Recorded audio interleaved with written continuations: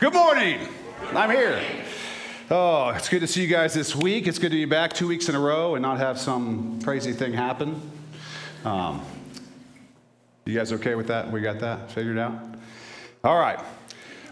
If you guys did not get a chance to sign up for a life group last week, please, that little orange card that's there, fill that out and say, I want to be in a life group, because you want to be in a life group. And if you don't want to be in a life group, do it anyway, okay? My life group is starting at 6:30 on Tuesday here at our building, the Acts Church building, 6:30 p.m. Tuesday night. So if you guys want to, if you're not in another life group and you want to be in that life group, you're welcome to come and hang out with us. Bring a snack or something. I don't know, something to eat. We'll hang out. We're going to have a good time and get into the Word and do some things. So I hope that you guys have done that. We talked about that last week. And I want to make sure that nobody is like, I don't really know if I want to do the life group thing. You need to do the life group thing. You just aren't going to grow like you're supposed to grow without it. So please get involved in a life group. And if you don't have one already, fill out one of those cards for us. All right, let's get right into the Word. 2 Corinthians 5:17. There's Bibles in the seats in front of you if you want to read a paper Bible. And statistics say that even down to like the youngest Gen Z, whatever people like paper Bibles. So there you have them. We heard you and we did what you wanted. There they are. If you don't have one at home, take one home with you. That's our gift to you. 2 Corinthians 5:17 says this. Well, let's see what it says. Therefore, if anyone is in Christ, he is a new creation. Old things have passed away. Behold, all things have become new. This is the Word of God. This is a promise. This is something you can depend on, that you can bank on. If you are in Christ, you're a new creation. You need to just sit in that for a minute. New creation. Old things have gone. All things have become new. And you're sitting there, and we sit there and we go, what, those old things, man. I think about that a lot. I think other people think about the old things with me. I don't care. The Word of God says old things have gone and all things have become new. You need to understand who you are, your identity in Christ. We've been in this study for a few weeks now. And last week we started talking about the identity of a Christ follower. I got about halfway through and realized we weren't going to get through it all because we ran out of time, because I know your attention span. It's football season and all the rest of that. So I stopped. We're going to continue this week. Now, we'd gotten a little bit over halfway through the message, so what I did was I took that half of the message and then added a whole bunch of stuff. So we probably won't get through it again, but that's okay. We're going to get in the Word this morning. So we had just finished kind of talking about the war that we're fighting, which is not a war against people, not a war against flesh and blood, but against the powers of darkness, and that Jesus Christ has won that victory, and that we are kind of walking out our life in Christ, battling to save people, right? To save people. There are many people, probably many people that you know that are around you, maybe some in this room, who are under the sway of the world and the power of darkness in their lives. And as we put on the whole armor of God, it's not just for us, it's for them. It's to go out and save them. We are in a battle for them. That's part of who you're called to be. We have authority that's been given to us in Christ. So we have the Great Commission on the wall outside. All authority has been given to me, he says. And then he tells us to go, authorizing us to go out and fight that battle to see people become his disciples. And in the power of the Holy Spirit, we fight that battle every day. Not some days, not when we just feel like it, not when we're feeling particularly confident, every day. We're here to march against the gates of hell to bring people to Jesus Christ, to bring people into his family, to become his disciples, to be baptized in the name of the Father, the Son, and the Holy Spirit, and to teach them to to observe all that he has commanded, right? Our identity is in Christ. We're God's children. We're saved. We're forgiven of sin. We're made perfect, and we're accepted. And this is really important because people deal with being accepted, feeling accepted. Feeling like they got to wear the right thing, they got to put the right thing on Instagram, they got to say the right stuff, they got to know the right stuff. Nobody wants to be made fun of, nobody wants to be canceled, nobody wants to be blah, blah, blah, blah, blah. You are accepted if you're a Christ follower. You're accepted not just by the people who are running around with their fickle ideas of what's cool to accept and what's not. You're accepted by the God who created the universe. That's a powerful thing. You are accepted by the God who made you in his own image and likeness and had a plan for you. That's an amazing thing. If you're struggling with your identity, if you're struggling with who you are, if you're struggling with the way people treat you, remember this, that the one who matters has said you're accepted, has said you're important, has said you're valuable. And he's given us 3 gifts I want to talk about this morning. 3 things that we don't want to take for granted. And when I say I want to talk about this morning, I mean the first half. We're going to have a lot more than that. But let's talk about these 3 things. The first thing he's given us is freedom. Now, I'm not talking about kind of freedom in a worldly sense, right? Like we have freedom, or we have some freedom as Americans, right? But I'm not talking about that type of a thing. In fact, most of the history of the world and most believers have not lived in a place where they had that kind of freedom. It's a different kind of freedom that we're talking about. I'm talking about the first thing that God has given you as a Christ follower is freedom from death. And I know that we kind of like gloss over it, like we don't think about it a lot. We're not like living in that reality. But you need to understand what would have happened if Jesus Christ had not died and risen again. You've been freed from spiritual death and the eternal existence in death, like death forever in hell, that you would have if you had not called upon the name of Jesus Christ as Lord and believed in your heart that God raised him from the dead. If you haven't done that, if that's not you, if you have not confessed the Lord Jesus, said Jesus is Lord, believed in your heart that God raised him from the dead, you're not free. You're a slave to sin.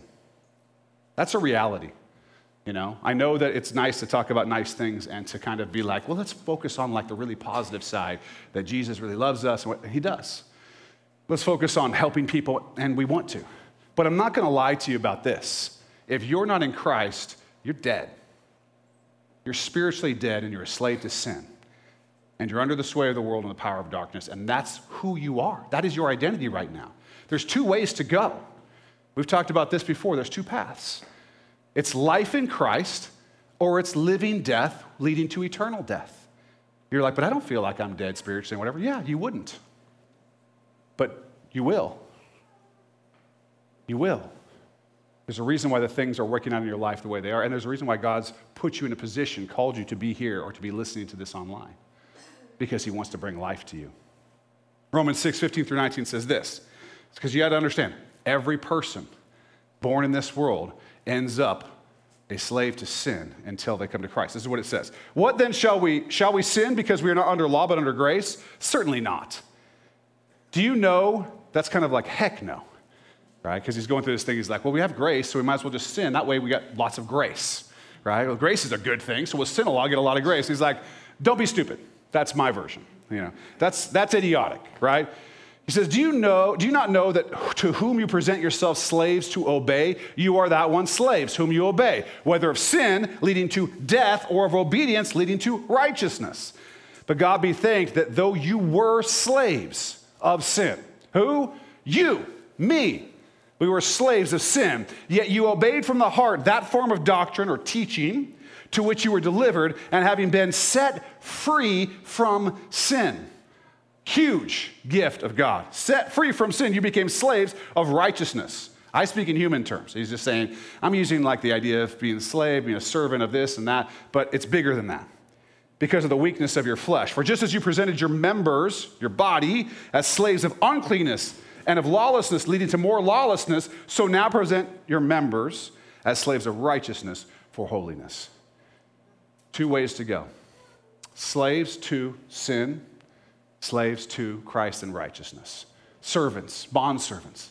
This is who we're giving ourselves to. If you're not giving yourself to God, you are by default giving yourself to sin. Selfishness, darkness. That's just the reality. But if you're in Christ, you're saved and you're free. You have freedom. Freedom from sin. You have become sons and daughters of the King of Kings. Free from sin and death. That's an amazing thing. That's an amazing identity. And if you're not excited about that, and you're not kind of jacked up about that, then you don't understand what it means. I could not get through life without understanding that and knowing that. I couldn't face the day without understanding that and knowing that. Because it's rough out there, y'all. But God has been good to us. We have eternal life in Jesus Christ if we're in him. And we'll be with him forever, both right now and He tells us in Matthew 28:20, the last part of the verse, part B, and lo, I am with you always, even to the end of the age, amen. Always. He's always with us. And forever in everlasting life. Now, this is a gift that he's given to those who follow him, okay? Life and then new life in him. We all got life, but we got new life in him. Freedom and salvation and eternal life in his love. That's gift one that I want to talk about. If you're walking around as a Christ follower, you have this gift. Freedom from sin. Freedom from death. Freedom from hell. Big time. It's a big time thing because that's where I was, and he saved me from it. Second gift he's given us is right here. It's the scriptures. He's given us his word, the word of God. And we should never take his word for granted. I have many times taken his word for granted. I've been too busy looking at this or Netflix or whatever, and I've taken the word for granted before. We should never take the word of God for granted. In his word, he has revealed who he is. He's revealed his plan. He's told us who we are, and he's promised us victory in him. All that's here, and so much more. So much more.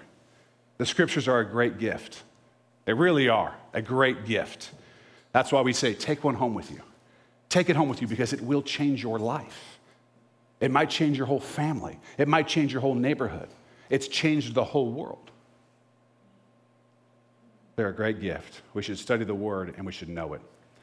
You know, people actually, even unbelievers, they actually want to know what the Bible says. People are actually more interested than you think. And I'm talking about unbelievers too. They're actually, and people from other religions are actually more interested than you think in what the Bible has to say. They actually want to know it. And you, as a Christ follower, have been given a gift. Not only do you have the scripture, but you have the opportunity to be taught the scriptures and have the Holy Spirit who helps you understand the scriptures. That's something the unbeliever does not have, which means when the unbeliever and the Muslim and the Mormon and the whoever from these other religions wants to look into the Bible, wants to understand it, you are the ones who have that gift and who can give that to them. We're the ones who are called on to make disciples and teach them to follow Jesus from the scriptures. Now, there's a survey done. They do it every year. They've been doing it for 10 years or so. And it's called the State of the Bible Survey. There's one done in 2021. It's done by the American Bible Society. And here's a few things that they found. I found some of these interesting, okay? The research found that 181 million Americans opened up a Bible last year. Okay? Now, last year, 181 million Americans opened up a Bible. That's actually up 7.1% from the year before. That's significant. 7.1% is not insignificant. That's significant.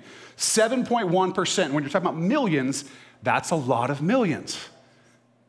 People opened up the Bible this year that didn't open it up last year. See, things are happening. You might have noticed. I don't know if you've noticed. There's a lot of stuff going on. People are looking for answers, and they're opening up the scripture. Roughly a quarter of Americans have reported that they are reading the Bible more often than they did the year before. People are looking to the scripture. 50%, one half of the people in this country are saying that they read the Bible anywhere from, the most was every day of the week, and the least in this one is 3 or 4 times a year. But at least that, every quarter, once a quarter they're reading it, or every single day. 50% of Americans fall on that. And they've got like 4 or 5 times a week and 2 or 3 times a week, whatever. It's kind of even across, like 10%, 5%, 10%, 10%. A lot of people, half of Americans are reading the Bible some. And then there's more that are reading it maybe a couple times a year, that type of thing. Older Americans are far more likely than younger Americans to read the Bible often. Give it up for the older Americans. Good job, older Americans. It's not my fault you don't know how to use a cell phone, okay? If you did, you'd find there's a lot of other stuff to do, right? But that's the thing, right? And by the way, when they asked about like paper Bible versus like reading it online, with older Americans, it's like 97% want paper, and it went down from there. People like to look at it online. But older Americans, praise God, are elders, what they call the elders and the boomers. They read the Bible more. They get it. You know why? Because the older you get, the more you realize how much you need it. Far more likely than youngers. But I found this interesting in the research. This is just kind of funny. Millennials claim the highest knowledge of Scripture. with 16% saying they are highly knowledgeable, compared to both Gen X and Gen Z, which say 12%, which is a high number. Gen Z and millennials, though significantly less engaged with Scripture and less frequent users of the Bible than boomers and elders, claim the highest knowledge of its contents. Meanwhile, elders and baby boomers have higher rates of engaging with Scripture, yet they self-assess as highly knowledgeable much less frequently than younger generations, 10% for boomers, 7% for elders. Elders are the oldest. The older you get, the more you go, there's a lot more here than I know. There's a lot more here than I understand. Don't be upset, millennials. Let me tell you something. Gen Zers, millennials, don't worry. We all thought we knew more than everybody else when we were your age. It's okay. Like, don't feel bad. That's normal, okay? But, you don't know more than everybody. You're not highly knowledgeable. You don't know anything, right? You can't. I don't know anything. I'm a pastor. Like, you don't understand how much is here. It's layer after layer after layer. And you see prophecy and you're like, what? There's so much going on. The older you get and the more you read it, the more you understand how much God is revealing. This isn't like a normal book written by humans. This is a book that was inspired by the Holy Spirit. There is so much going on. People want to simplify it because they think that's an easier way to get it to people, but I don't think it is an easier way. It's a love letter from God. Oh, okay. Yeah, he loves you. This is not a love letter. There's like a lot of killing in here for your average love letter, right? Like, I rarely have been, and they slew with, in my love letters, to Tiffany, right? Or Bible, basic instructions before leaving earth. There's nothing basic about this. If you're looking for basic, read, see, Dick, run, or whatever. That's basic. This is not basic. This is a book for grown-ups and children, but it's a book to read for the rest of your life. It's a book to understand more and more and more. And people want to look into it, and who are they going to ask about it? They're going to ask you, the person who identifies as a Christ follower. Can you explain this to me? Yeah, I read this thing in the Bible. It was weird. And you might just have to say, it is weird. That's a weird thing, right? Let's go talk to one of the elders. Let's go talk to one of the pastors or whatever and figure out how they've worked out this weirdness. But nevertheless, they're going to come to you because they want to know the Bible. Why are they drawn to the Bible? Because the Holy Spirit's drawing them. Because we're at the end of the age and crazy things are happening, and we want to see as many people possible become disciples of Jesus Christ and be baptized, be taught to observe all that he's commanded. And they want to. When half of Americans, I know we talked last week, 60-something% of Americans claim that they prefer Christianity as their religion. That's obviously, that's not true. If 40% of Americans, I think probably even less than that, were serious, committed Christ followers, we would have peace, justice, and whatever all over the earth for 1,000 years. Okay? It's not true. But what we do have, real statistics here, we do have 50% of people who have at least read the Bible somewhat last year. And the really cool thing is that it's increasing. And if we're not going to take advantage of that as Christ's church and his body, that there's renewed interest in the scriptures, what are you doing? What are you here for? Aren't you here to see when we get to baptize people, which hopefully we'll do again real soon? To see people come to know Jesus? Well, when we see that the world is interested in the scripture, we better get ready. It means we got to know it too. Do not take the scriptures for granted. They talk about God and who he is and how glorious and powerful he is. Your Father. It's amazing. The Bible is a great gift. It's full of truth and promises and comfort. It gives us the ability to trust God for life so that when things are going crazy, we're not the ones going, ah! We're going yeah. If you were wondering about that, it was all written here towards the back a long time ago. We're not freaking out. And that is a great witness. All right, number 3, next gift. God gave us each other. He gave us one another. And this third gift cannot be taken for granted either. Since the beginning of the church, God has given Christ followers one another. And this is a blessing, honestly. Along with salvation, along with the scripture, this is a blessing I can't even describe. It's hard to preach about because words fall short of how amazing it is. Our lives are full of immeasurable, indescribable benefits because of one another. Now, some of you might look around and be like, these people?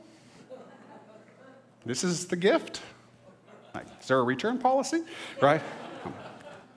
Yes, these people. Yes, these people. And don't look on the outside and don't look on little things that annoy you and all that kind of stuff. That's not what you do. At least don't look at me on the outside. You're going to be like, that's not a gift. That's what my wife says. No.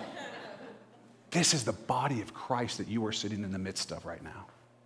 You do not understand spiritually what you have, where you sit in this room right now. This is the body of Christ. These are his children. This is the group of people that God is using to proclaim his power in the world. He is doing it both through words and actions in the lives of the people sitting right here and sitting in other churches all over the world and throughout all time. You are part of that. And the people that he's given you to be part of that with you are a great gift. You are connected to millions of people right now living in the world. They don't all speak your language, they don't all dress like you, they don't all look like you, they don't all have your culture, but they love Jesus Christ and they're his children. They've called him Lord. They believe that he was raised from the dead and they are your brothers and sisters all over the world. And you're sitting in the midst of this local expression of the body of Christ, and it is a powerful thing, an amazing thing. God has poured out his Holy Spirit on us to accomplish his will and to hold back the darkness. You are looking at the people, when you look around this room, you are looking at the people that God is using to keep things in this world from absolute evil and confusion. The Holy Spirit is the one that's holding back the darkness, and he's doing it through you, through his church. You think the world's a messed up place right now. Like you look at it and you're like, yikes, right? Doesn't take any time going through the news feed, going through Facebook, going through whatever, not just in this country, but all over the world. It's like, whoa. You have no conception of how bad it would be without the people that are sitting next to you that God is using to hold back the darkness. That's who you are. That's who you're around. You're looking at the body of Christ in the power of the Holy Spirit that God is using to keep the world from absolute ruin. He will not use us forever. We will be taken to be with him, and then you can read the rest in Revelation. Or you can join the End Times Prophecy group that we have going on Wednesday nights online. If you want to do that, you can put that on the orange card also. This is your identity in Christ. You are a member of his body, the church. Listen, 1 Peter 2, 9 through 10. But you are a chosen generation, a royal priesthood. Did you know that? A royal priesthood. You would if you read this. You'd know that about who you are. A holy nation, his own special people, that you may proclaim the praises of him who called you out of darkness into his marvelous light. Who were once not a people, but are now the people of God, who had not obtained mercy, but now have obtained mercy. That's you. And that's the people around you. Chosen nation, a holy nation, a chosen generation, a royal priesthood, his own special people. That's God who's talking about you that way. And you're like, but this person at school was mean to me. Yeah, well, God just told you who you are. Now, I'm not saying you go back to that person and be like, I'm a royal priesthood, okay? I'm not saying do that. But maybe. No, don't do that. Don't do that. Understand who you are. Don't let anybody tell you anything different than what I just read to you, because that's the fact. That's who you are if you're in Christ. You are empowered by the Holy Spirit. You are not alone. Sometimes we feel alone. You are not alone. You are not the only soldier out there with the armor of God on.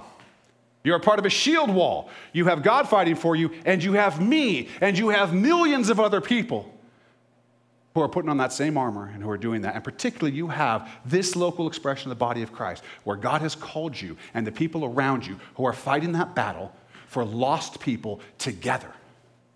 Fighting that battle for your family that's struggling, for the addiction that you're dealing with, for whatever it is, fighting that battle together. You're not alone.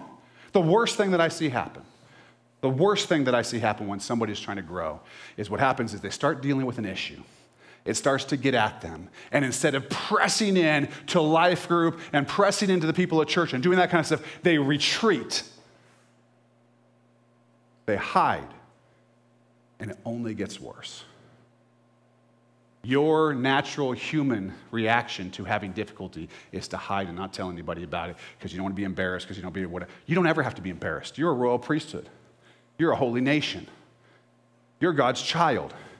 If you're struggling, bring it out and let your brothers and sisters who you have been given to fight beside you help you with it. Our gift from God is one another.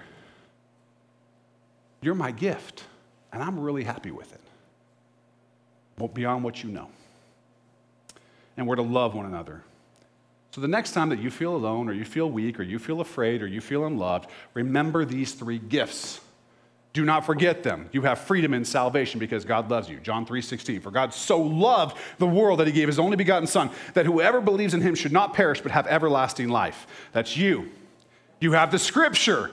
Hebrews 4:12, for the word of God is living and powerful and sharper than any two-edged sword, piercing even to the division of soul and spirit and of joints and marrow, and is a discerner of the thoughts and intents of the heart. That's a powerful thing. It's your gift. And you have one another. Let's listen to part of Jesus' prayer that he does in John 17. You can find it there in your Bible. Glenn, that's in the New Testament. You're wondering where John is? He struggles sometimes. It's all right. John 17, we're going to start at verse 20 and go to verse 23. Jesus is praying here. He's praying for you. I do not pray for these alone, but also for those who will believe in me through their word. So he's praying for his disciples. It's not just for them, but those who will believe in me through their word. Who is that? That's me and that's you. We are descendants spiritually from the disciples that he's talking about right there. It's all one thing. That they all may be one, as you, Father, in me and I in you, that they also may be one in us, that the world may believe that you sent me. How does the world believe that God sent Jesus? When we're unified, when we're loving each other, when we're one. When we recognize the gift that we've been given of each other, that's when people start believing that Jesus is God. It literally has that effect. And the glory which you gave me, I have given to them. I've given them that they may be one, just as we are one. I in them, and you in me, that they may be perfect in one, and that the world may know that you have sent me and have loved them as you have loved me. How do people know that God sent Jesus? How do people know that God loves you? When you love each other, when you're unified with one another, when you recognize this gift, the gift of one another. It's not just you and the Holy Spirit, you and Jesus doing your thing. Nobody can tell me what to do. I do my thing. It's just me and the Bible. I know how to interpret it. I'm a millennial. I have, the high knowledge of Scripture, whatever. I'm sorry. Millennials are like, I'm leaving. Don't leave. I love you. I love you. You're great. You're special. You are a royal priesthood. Doesn't matter how old you are, okay? But it's not just you out there on your own, putting on the full armor of God and going out and fighting and whatever by yourself. It's you in the context of the body of Christ. That is a gift to you. Recognize it. Recognize it. So these gifts are part of how we live out our identity. They're things that we have as Christ followers. Freedom in salvation, the scriptures, and one another. Do not take any of them for granted. We need them all. And what do we need them all for? Well, one of the things we need them all for is to live as Jesus Christ has commanded us to live. Try living how Jesus Christ has commanded you to live without living in the power of your salvation, being in the scripture, and pouring into one another. Try doing it. It will not work. Now, get your note paper out if you have it, or your phone app or whatever. I told you I want to take you to take some notes. I'm going to go through a number of things here, and it'd be good for you to have them later, because I know you guys don't remember what I say. I've seen how you live. Okay. No, I'm kidding. You're like, that's so mean. Listen, I'm just kidding, okay? I joke a lot. If you're new, you probably think I'm a jerk. That's true, but it's not because of what I'm saying here. I am just kidding with all these things that I'm saying. All right. We're going to walk through some essentials to identity as a Christ follower. You want to know that you're a Christ follower? You want to be able to say, like, yeah, I can see that I'm a Christ follower. These are some of the things. When we identify with Christ as his followers, there are characteristics and character traits that define our lives. whether we have these character traits or are growing toward them or in them, is a way to assess ourselves whether we are living as Christ followers. We want to assess ourselves. We want to test ourselves. We want to look at the Scripture and look at ourselves, then look at the Scripture, then look at ourselves. Go to the teachings, go to yourself, figure it out.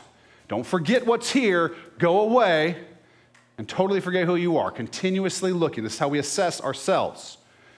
Okay? Now, before we get into the characteristics of Christ follower, really quickly, I want to address something, because this is one of these things that Christians and evangelicals particularly sometimes get caught up on. I'm not talking about salvation here. That's not what I'm talking about.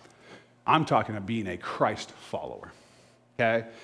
There are people who may have been saved who are not walking as Christ followers and not interested in walking as Christ followers. There are people out there like that. I used to live a life that was not defined by the character traits we're going to talk about this morning, but I was probably saved.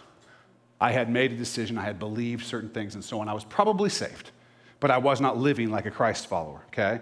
Salvation is one thing.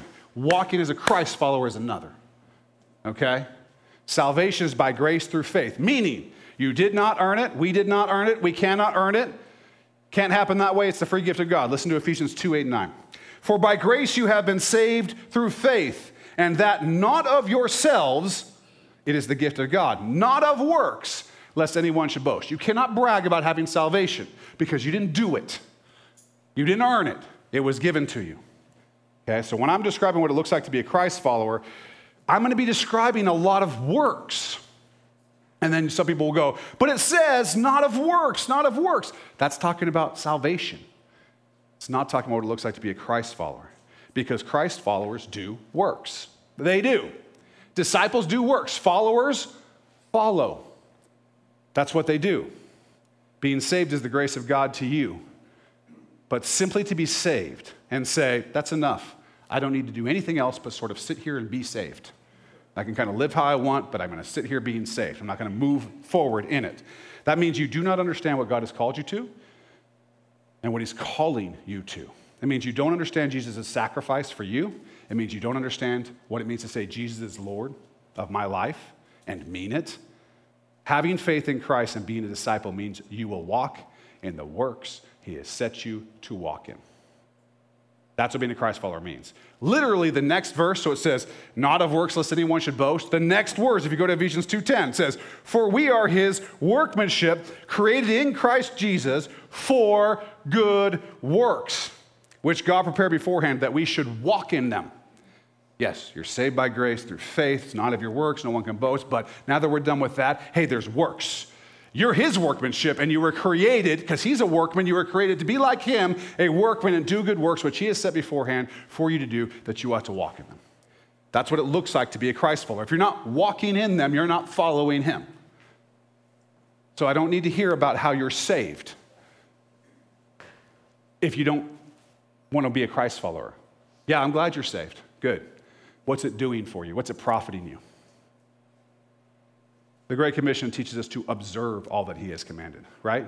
Listen to James 2:14-24. It says, what does it profit, my brethren? Someone says he has faith but does not have works.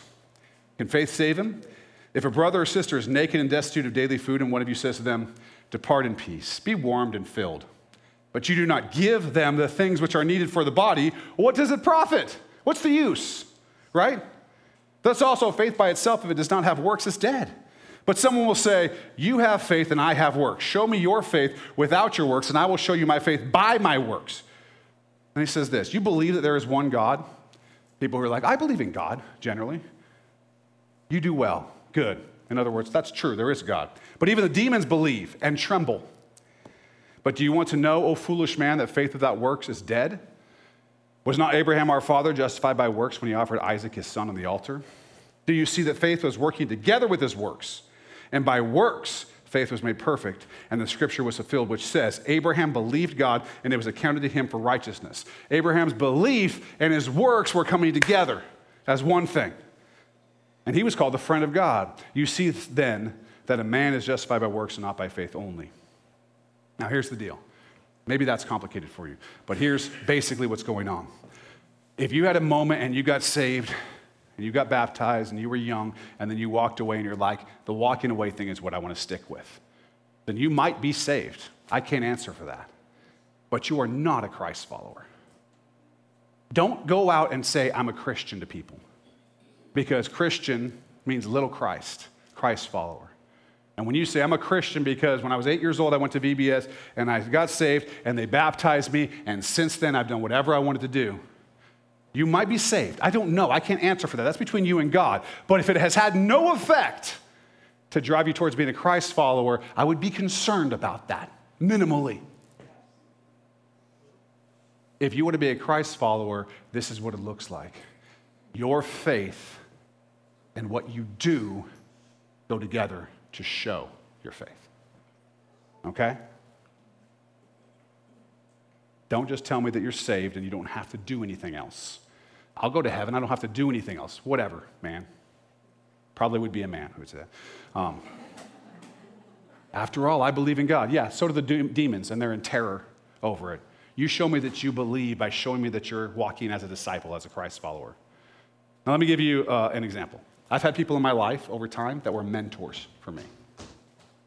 So these people are people that I looked at and I said, there are some things about this person that I want to imitate or emulate in my life. They've got some stuff and I want to do that. And so I've kind of let myself be mentored by them to sort of grow as a person, because they're sort of showing me. You can read in the scripture and whatever, there's something about people who are showing you. That's why Paul says, imitate me as I imitate Christ. It's like, yeah, you can look at me. You can look at my life. To the extent that you can see that it's lined up with Christ, you should follow those things. To the extent you can see it's not, don't follow those things, right? So I've had these mentors, and what's happened is, as I've kind of walked and tried to sort of imitate some of their behavior, some of my behavior became better, became more like their behavior. And I started to see my life look sort of more like their lives. With one of my mentors, I actually started looking exactly like him. That was my mentor, George Clooney. No. Okay. He wishes. Anyway, I never started looking like my mentors. But if you have a mentor, you're imitating that mentor. It's the way it works, right? But if I say, you're my mentor, I want to learn how to live in my life in certain ways from you, but there's nothing about my life that looks like your life. I keep saying, I think you've got the answers. You're my mentor, but as I walk around, there's nothing about my life that looks anything like you. People are going to go, you are kidding yourself. That person is not your mentor because there's no menteeing going on with you. Okay? Same thing for a Christ follower. Same thing for a Christ follower. You can say you're a Christ follower, that you're a disciple of Christ all day long, but if you don't live like he's asked you to live and do the things, observe what he's commanded you, you're kidding yourself. You're kidding yourself. So let's study as quickly as we can because it's 11:11. I knew this was going to happen. This is literally where we got last time before we got to this part. So, okay, here we go. We're going to go quick. Here we go. This is what the works that show faith look like. Number one, love. Okay, I'm going to read a few verses. 1 John 3:11. For this is the message that you heard from the beginning, that we should love one another. 1 John 3:16. By this we know love, because he laid down his life for us. And we also ought to lay down our lives for the brethren. Those are the people that God has given you that are sitting near you and all over the world. Matthew 22:37-40. Jesus said to him, you shall love the Lord your God with all your heart, with all your soul, with all your mind. This is the first and great commandment, and the second is like it. You shall love your neighbor as yourself. On these two commandments hang all the law and the prophet. You want to know all the instructions that God has given you? Here, they're summed up right there. Love God with all your heart, mind, soul, and strength. Love your neighbor as yourself. John 13:35. By this, all will know that you are my disciples. How will they know that we're his disciples? This is what I'm talking about, identity. How do they know? That if you have love for one another. If people are looking at you and you're saying, I'm a disciple of Christ, I'm a Christ follower, you know how people will be like, yeah, you're right, if they see you have love for one another. That's the evidence. So this is one of the evidences of identity in Christ is love.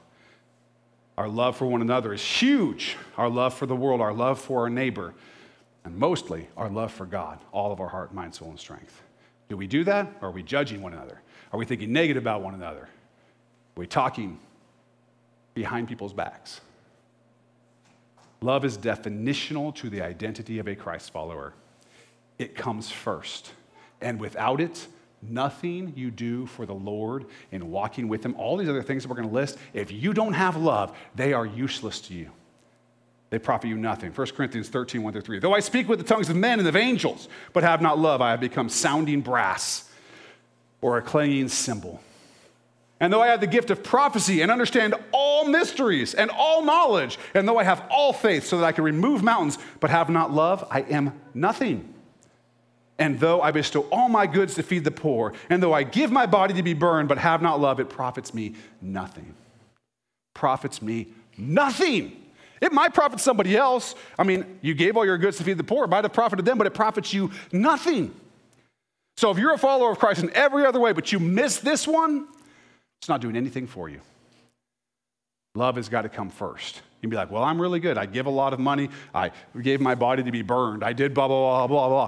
And it's like, but you got no love. Like, but what about all the other stuff? Don't care. I don't care. If there was no love, when Jesus separates the sheep and the goats, and these people are like, but we did all these things. And he's like, when I came to you, hungry, in prison, whatever it was, you didn't do anything for me. Like, we never saw you. He's like, yeah, but the least of these you did. And you did nothing. Why didn't they? They had no love in their hearts. They were all about doing all the other things, all the outward stuff. But they didn't love Jesus. They had no love in their hearts. Number 2, growth. A Christ follower is known by the fact that he or she is growing. Okay? You are in one spot right now. If you've been a Christ follower for a long time, hopefully you were in a different spot 10 years ago. And hopefully you will be in a different spot 10 years later when we talk about things like your maturity and your character and your integrity and how much love you have and how much you've grown. Christ followers are defined by the fact that they're constantly growing. That's how it works. Philippians 1:6, being confident of this very thing, that he who has begun a good work in you will complete it until the day of Jesus Christ. So, if the work has been begun in you, it's going on. He will complete it. If your whole life looks like going this way, there's something wrong with your Christ following.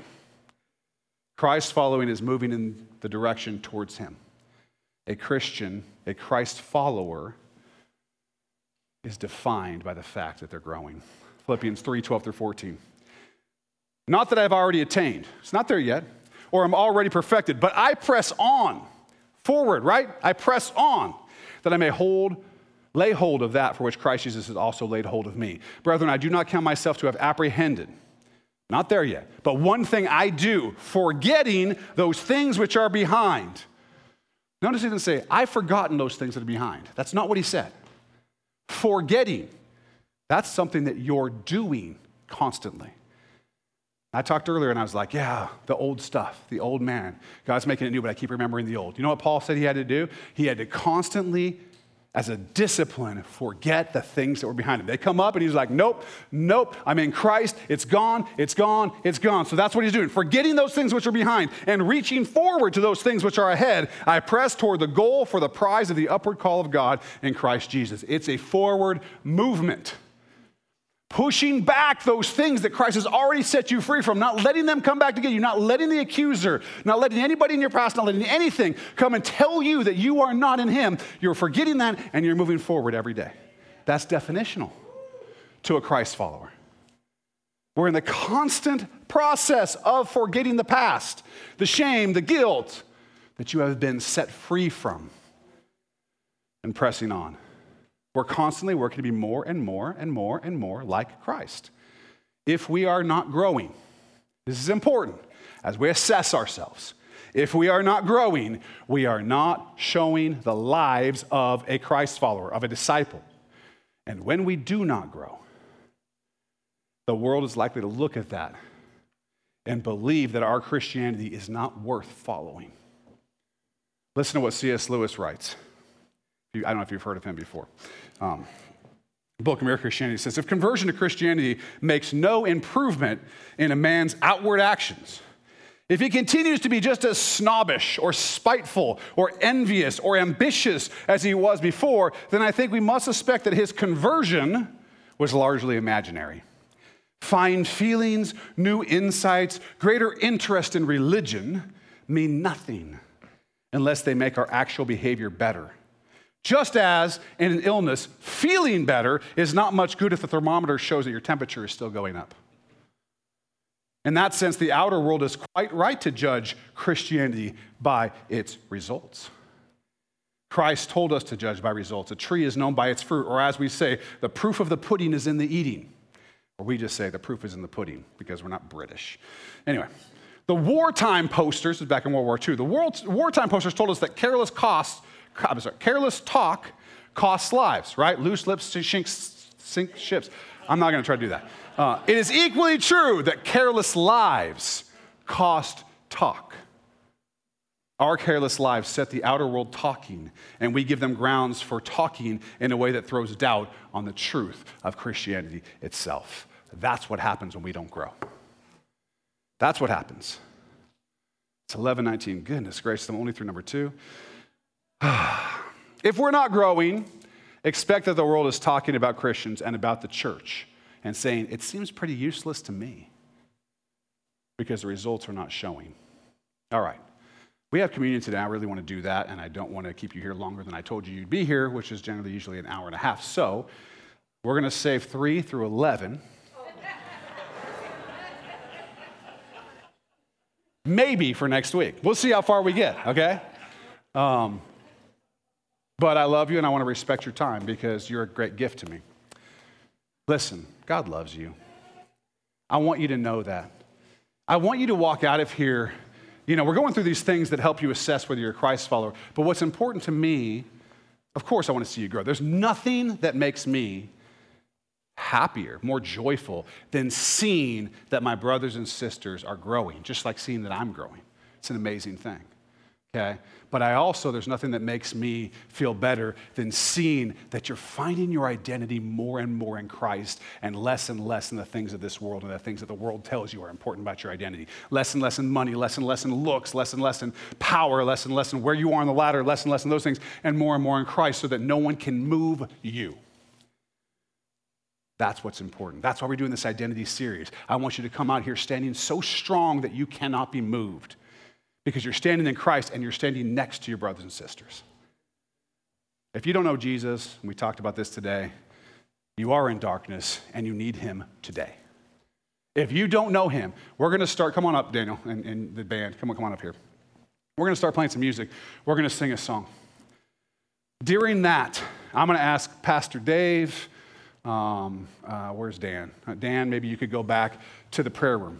If you don't know Jesus, go back there and talk to Pastor Dave or talk to Dan and just say, I need to know Jesus. They'll lead you into what it looks like to know Jesus. And then we'll baptize you, and then we'll teach you to obey, to observe all that God has commanded. And it'll be awesome and crazy and exciting and an adventure. If that's you today, please don't miss this opportunity. While we're singing, just walk through those doors, walk right past the bathrooms. Say, I want to follow Jesus. I want to follow Jesus. If you need prayer for other things, you may also go back there during this song. We're going to take communion together, and so I'm going to ask that we sort of start to prepare our hearts for that. Christ died for you. The sacrifice was the most intense thing that anyone has ever gone through. He took on the sin of the world, and he rose again, and we're going to remember that this morning. And so as we sing, I want you to start preparing your hearts. And then about halfway through the song, they're going to be passing out communion. We're going to take it together. And I want this to be a moment where we are remembering Christ's sacrifice. I love you. Let's pray really quickly. Father, I just pray that you'd be with our people. I pray that you'd be with them this week. I pray that you'd help me to eventually get through this sermon that was supposed to be one sermon. I pray that you'd help us to grow and to love you. Jesus, you are so good to us. God, you're so good to us. Thank you for the gifts of freedom, of salvation, of your scripture, and of one another. Lord, help us to value that gift of one another. Push past all the other stuff. Be unified, that the world might know that you were sent, that you are God, Jesus, that the world might know that we're your children, that you love us. We love you, Lord. In your name, amen.